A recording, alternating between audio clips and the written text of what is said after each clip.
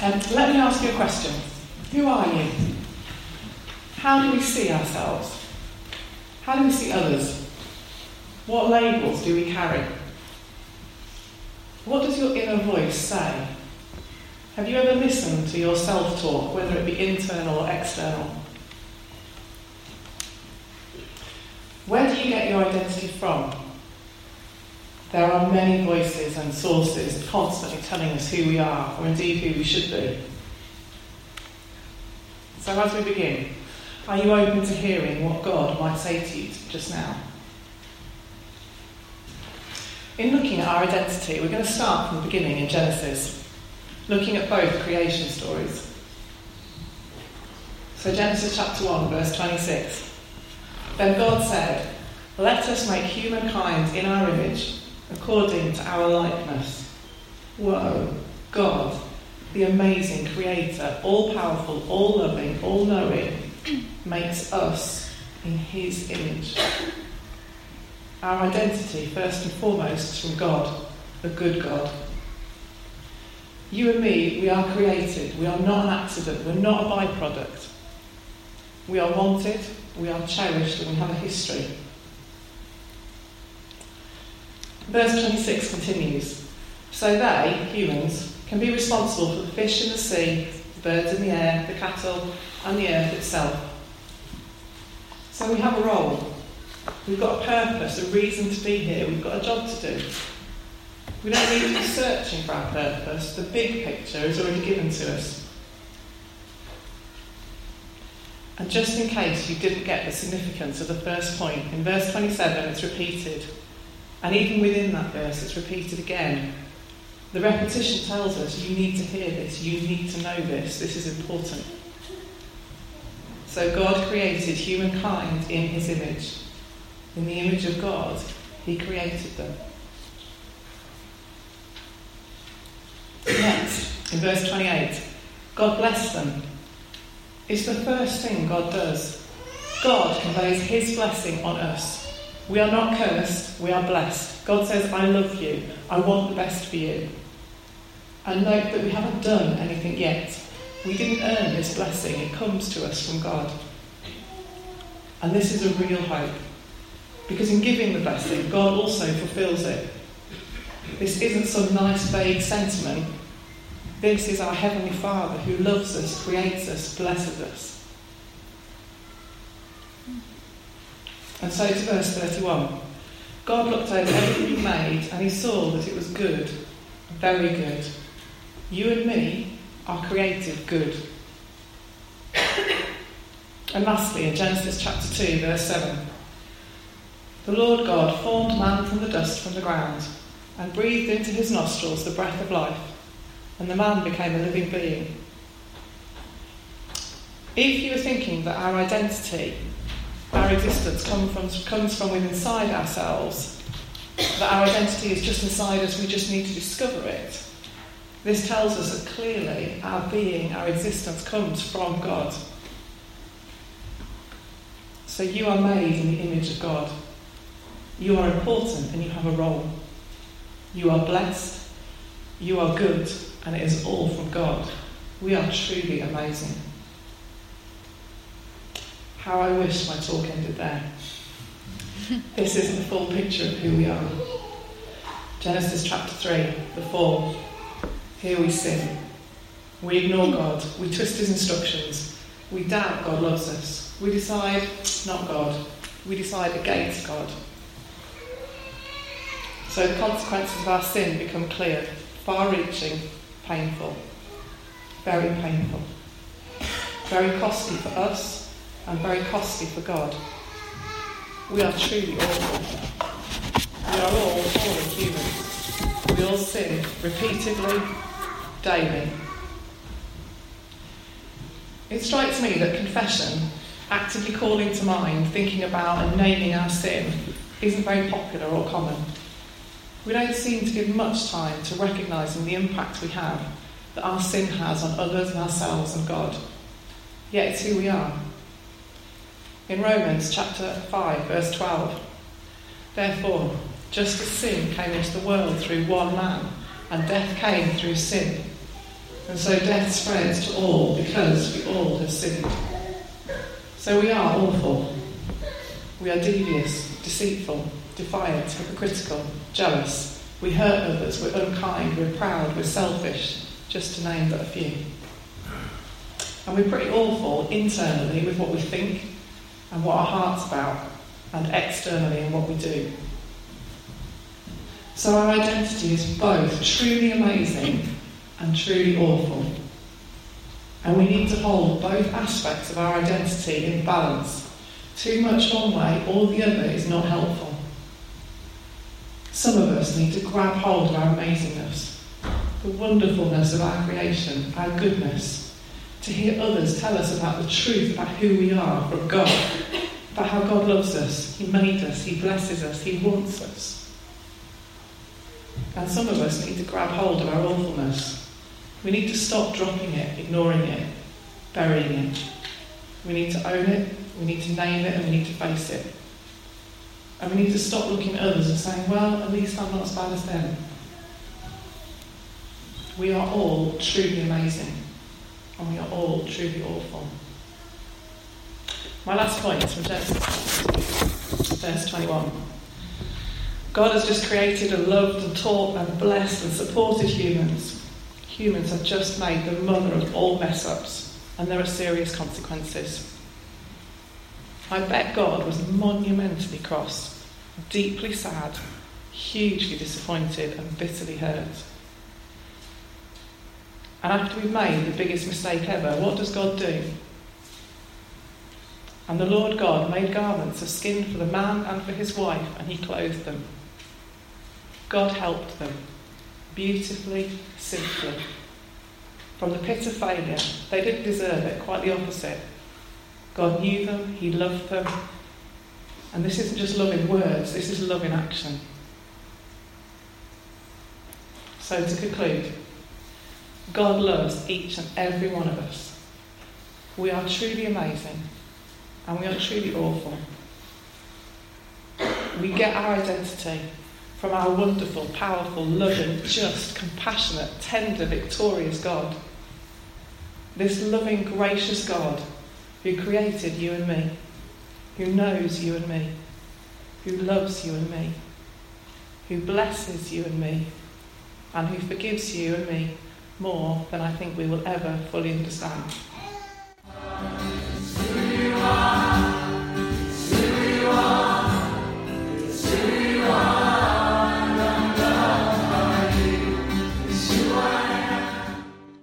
So I was in the pub with my dad the other day. I said, "You're round." He said, "So are you." Cheers, Dad. So I was praying today for what to speak to you, and I really felt God lay on my heart the parable of the prodigal son. Now, if you've been around the church a while, you know the story. You've got these two boys who've got a rich dad. One says, "Dad, I'm bored, I want my inheritance." And because the father loved his son, he gave him a third of everything he owns. He took it away and spent it on what the Bible called riotous living. Drugs, prostitutes, alcohol, the lot. He wakes up in a field full of pigs, which is a big shame to him because he's Jewish. And he says, "I can't do this anymore. My father's servants live better than this." So he gets up and he goes to his father. His dad is out looking for him, sees him, runs to him, embraces him and says, "My son was dead, but now he's alive." It's a parable that shows a really clear image of our relationship with God.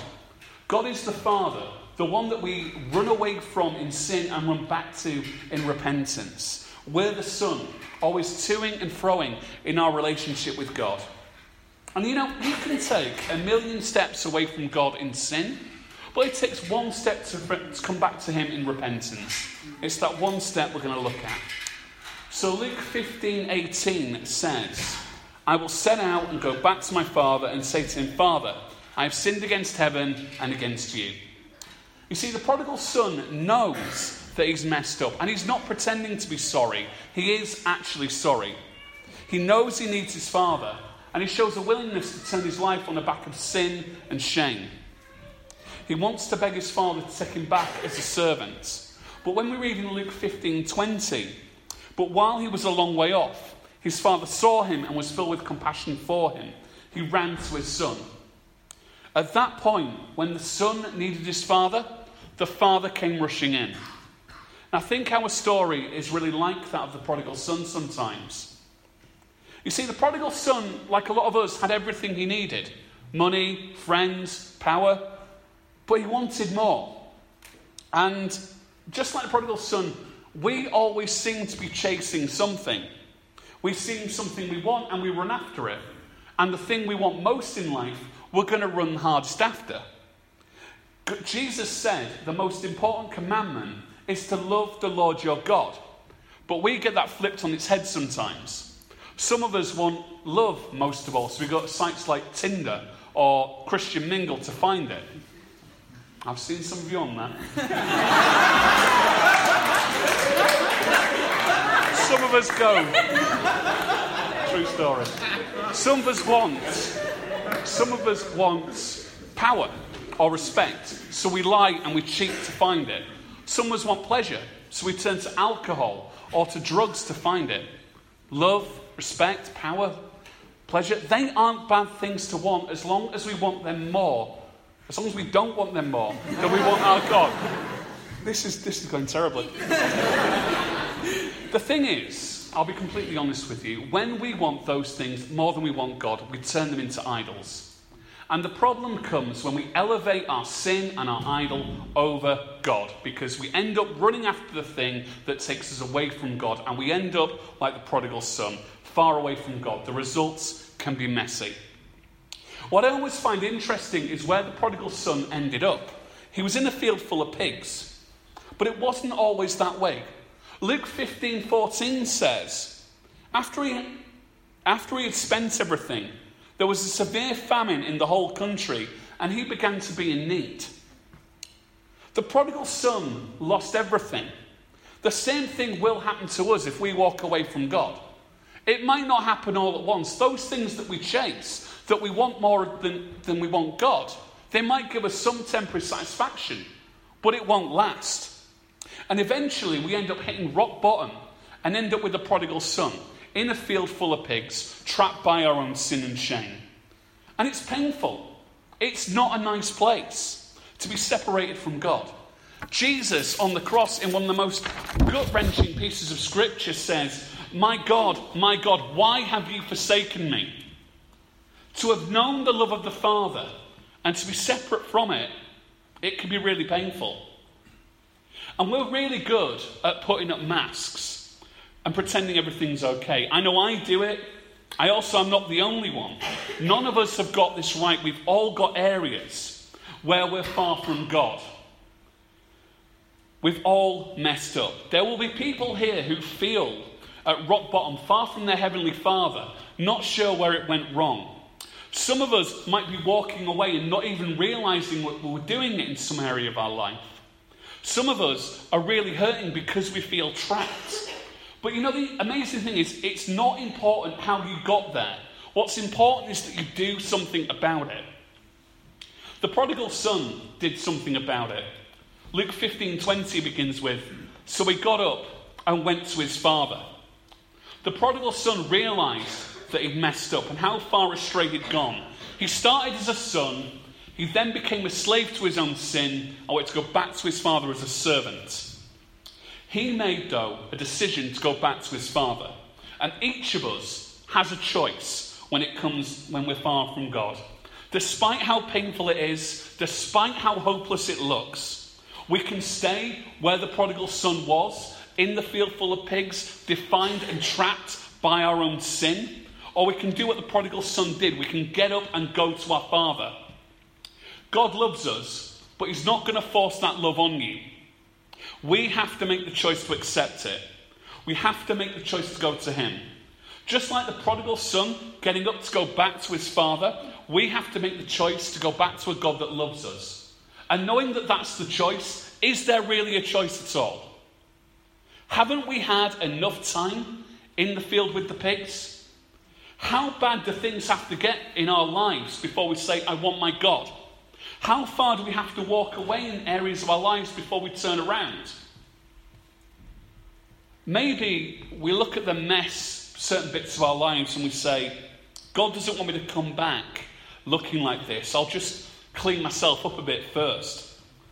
But that's not what God did. That's not what the Son did either. He went back as he was, as messy as he was. And what did the Father do? He ran to his Son. It only takes a little step for God to come rushing in. Why? Because God loves us irrespective of our mess. Jesus said on the cross in John 19:30, "It is finished." He took the blame, he took the punishment, the guilt, the shame, all that we could come home. The Son was welcomed back by his Father with no guilt. He wanted to go back as a servant, but he was welcomed back as a son. And our Father God treats us the same way. He's never stopped loving us. God is not shocked by our sin. He's not ashamed of our brokenness. He's not intimidated by our weakness or our doubts. When you know Jesus Christ as your Lord and Saviour, you can know God.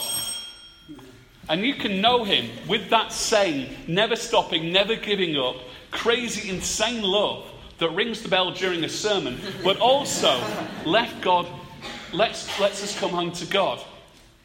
God is right where we left him, waiting for us to come home.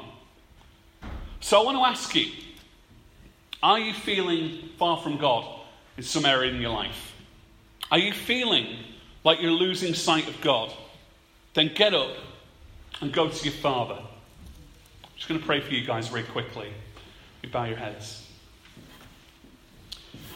Father God, I thank you for everyone here.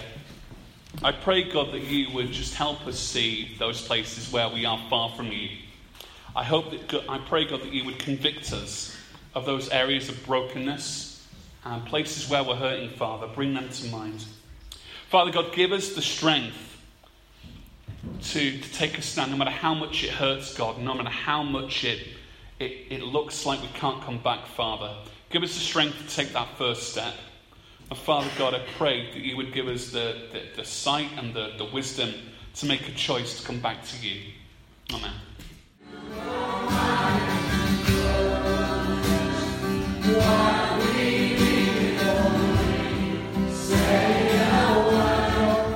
So, one of my favourite stories that I heard when I was in boarding school was about a man on a hill in the middle of a flood.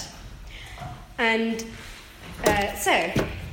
the water was rising and he had no way to escape and he was panicking. So he decides to pray to God for a miracle. And then a boat comes past, full of his friends, and they ask him if he wants a ride to safety.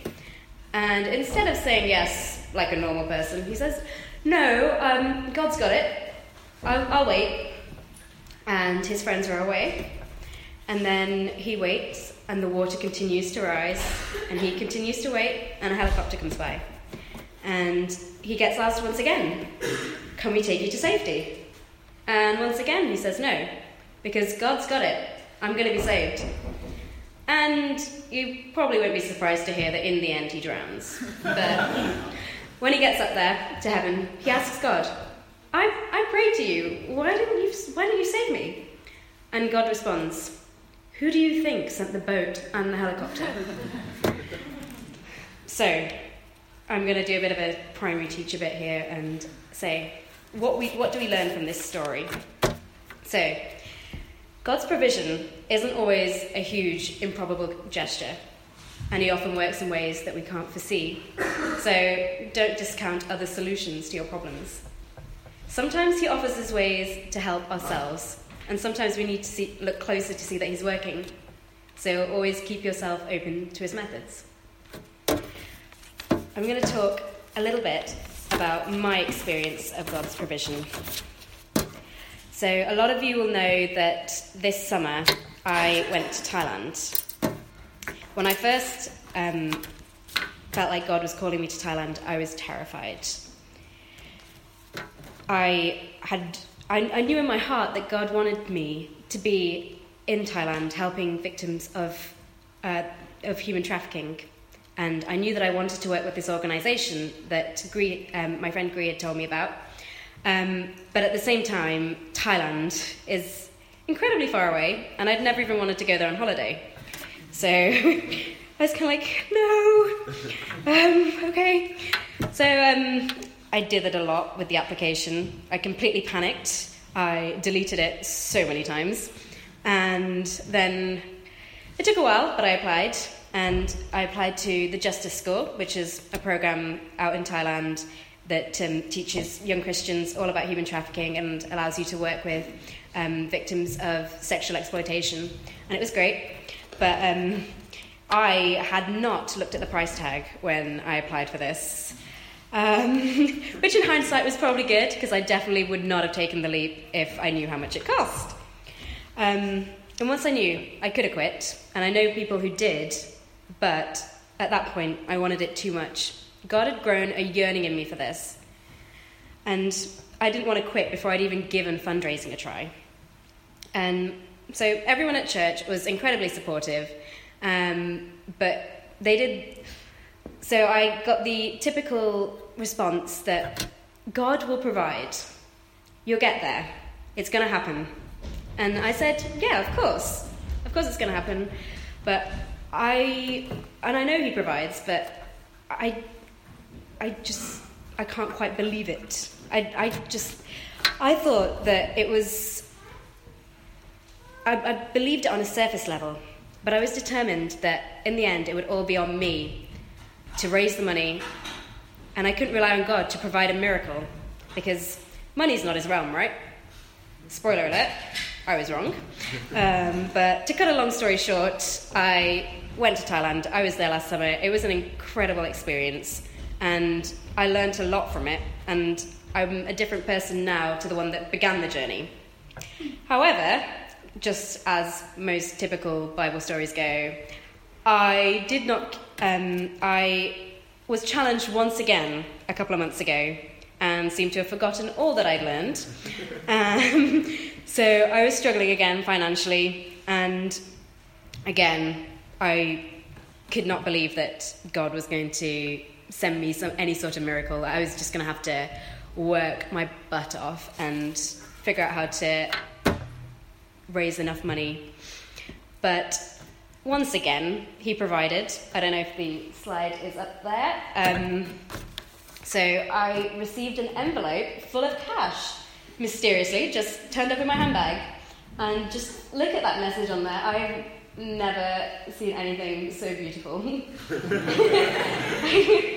Too salty from God, I always provide. I needed that. So in the face of that, how, with a gift so incredible and tangible, how can I doubt? So it's no surprise that I was drawn to speak on God's provision today. And the Bible talks a lot about His provision for His people in times of need and in various different senses, not just financially. But knowing the truth and believing the truth are very different. And I didn't think I could be the only one feeling that God has bigger concerns than my lack of funds. And I can't be the only one who feels like I should sort myself out. But I seem to forget that God is the ultimate Father. The depth of His love for His children is just unfathomable. He loves every single opportunity to help us out. Sorry. So what puts this into perspective for me is Romans 8:32. There it is up there. He who did not spare His own Son, but gave Him up for us all, how will He not also with Him graciously give all things? How powerful is that? He gave His only Son for us, and I couldn't believe that He'd give me the tiniest thing. He denies us nothing so long as it does us good. And all He asks is that we trust in Him, that we follow where He leads us and rely on Him to equip us. There are so many instances in the Bible where He provides for those who doubt. And they're up behind me. I'm not going to say them all because there are way too many. But the valuable truth that we are able to gather from all of this is that God doesn't call the equipped, he equips the called. So it's okay if you're not ready. He will make you ready. So, what I would like you all to think about this week is, do you know the truth? Or do you just know the truth? Or do you actually believe it? I have some challenges up there. Is God calling you to do something that you don't feel equipped for? Do you trust God to provide for you when taking risks that you feel his guidance in? So obviously what I talked about was financial, but this could be anything. So it could be anything from expensive, time-consuming ventures, inviting friends and talking to them about God, joining a club, a reading group that you just don't feel ready for, joining a sports club when you definitely don't feel fit, or hint, hint, leading Alpha. Or doing a talk like this, because I didn't feel ready for this. So I'm just going to pray out of this, and we're going to play a song that I think is really encouraging for me. So let's just bow our heads. Father God, thank you that you are a God who provides. You are a Father who loves to provide and to take part in the lives of his children in every single way possible. Lord, we give up all presumptions that we can overcome our challenges without you, that you are not willing to provide when you call on us. I pray for clarity for the people in this room. Show each of us where you are challenging us, God. Give us the courage to step out of our comfort zones, trusting in you to provide, to catch us. Father, we love you and we trust you. In Jesus' name, amen.